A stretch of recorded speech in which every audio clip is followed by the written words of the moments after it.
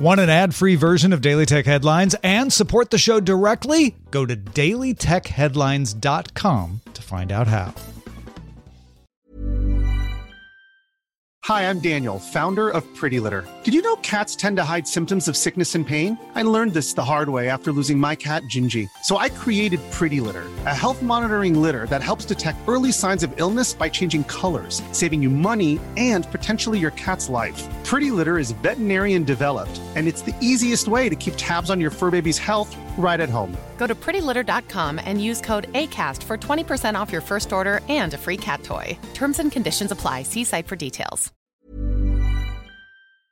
My business used to be weighed down by the complexities of in-person payments. Then, Stripe Tap to Pay on iPhone came along and changed everything. With Stripe, I streamlined my payment process effortlessly. No more juggling different methods. Just a simple tap on my iPhone and transactions are complete. What's truly remarkable is how Stripe caters to all my customers' preferences. Whether they're using cards, Apple Pay, or other digital wallets, Stripe ensures a smooth checkout experience every time. Setting up Stripe was a breeze, taking just minutes to get up and running.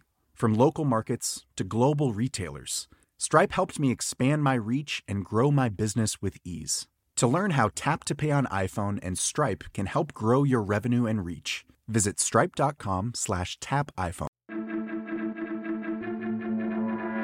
These are the Daily Tech Headlines for Monday, November 13th, 2023. I'm Sarah Lane.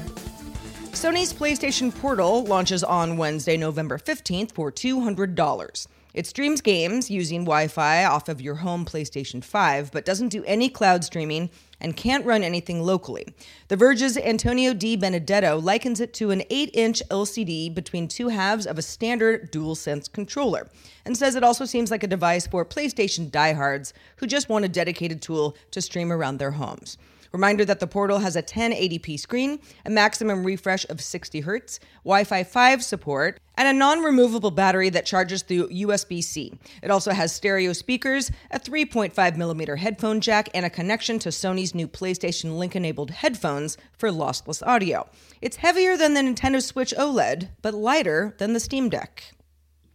In his Power On newsletter, Bloomberg's Mark Gurman says iPhone users in the EU will be allowed to sideload apps hosted outside of Apple's official App Store to comply with European regulators starting next year.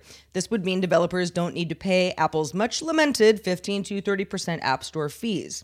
Gurman claims that Apple will introduce a highly controlled system, which reportedly includes altering the Messages app and payment apps as part of the changes. This timeline contradicts a recent 9to5 Mac report that sideloading might arrive with iOS 17.2, which is expected before the end of the year. Privacy-focused app Signal launched a public test Friday to let users sign up without a phone number through a new beta build available in its community forums. Signal VP of Engineering Jim O'Leary says, "After rounds of internal testing, we've hit the point where we think the community that powers these forums can help us test even further before public launch." On November 9th, Chinese chipmaker Yangtze Memory Technologies Co., or YMTC, filed a patent lawsuit in a U.S. district court against rival Micron Technology and its Micron Consumer Products Group. YMTC claims that while Micron was protecting its own market share, it wasn't paying its fair share to use the 8 patents in question. Micron makes DRAM chips and NAND flash memory chips. They compete with similar offerings from Samsung, SK Hynix, and Toshiba unit Kioxia. YMTC was barred by the U.S. from buying certain American components last year. Back in May of this year, China said Micron products failed a network security review on their side and barred their purchase towards key infrastructure. Google acquired Fitbit back in 2021 and has since pulled Fitbit products from nearly 30 countries, leaving the fitness trackers still available in 23 countries. In a statement to Android Authority, Google says it wants to align Fitbit hardware more closely to match availability for the Pixel line, and stressed that the changes don't impact support or warranties for Fitbit devices that people in the pulled regions already own. Activision Blizzard has made some changes to its Overwatch League. The company confirmed that the league, which was first announced back in 2016, is being sunsetted. The Overwatch League was based on home and away matches, eventually culminating in a playoff series and world championship.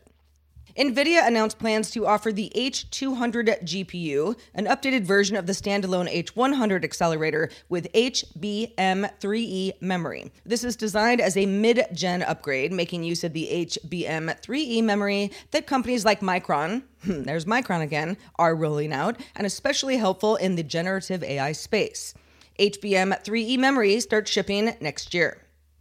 Nepal's Minister for Communications and Information Technology, Rekha Sharma, announced a TikTok ban on Monday, citing cracks in social harmony and goodwill by misuse on the app. According to media reports within the country, more than 1,600 TikTok-related cybercrime cases have been registered over the last 4 years. Nepal's Telecom Authority Chair Purushottam Kanal said that ISPs have been asked to block access to TikTok as a result, and some already have.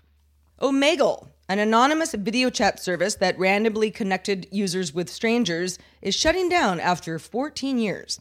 Founder Leif K. Brooks said that operating the app is no longer sustainable financially or psychologically, and that fighting to prevent it from being misused is simply too much.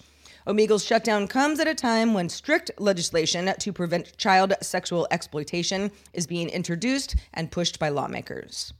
Finally, Disney CEO Bob Iger announced on Friday the company will launch a beta test of a new app next month, which combines Disney Plus and Hulu into a single experience for subscribers of both services. Disney is still in the midst of closing its deal with Comcast to buy out NBC Universal's 33% stake in Hulu. In a filing last week, the company said it would pay at least $8.61 billion to Comcast to secure that Hulu stake. For more discussion of the tech news of the day, subscribe to dailytechnewsshow.com. You can find show notes and links to all headlines there as well. I'm Sarah Lane. Thank you for listening, and we'll talk to you next time. My business used to be weighed down by the complexities of in-person payments.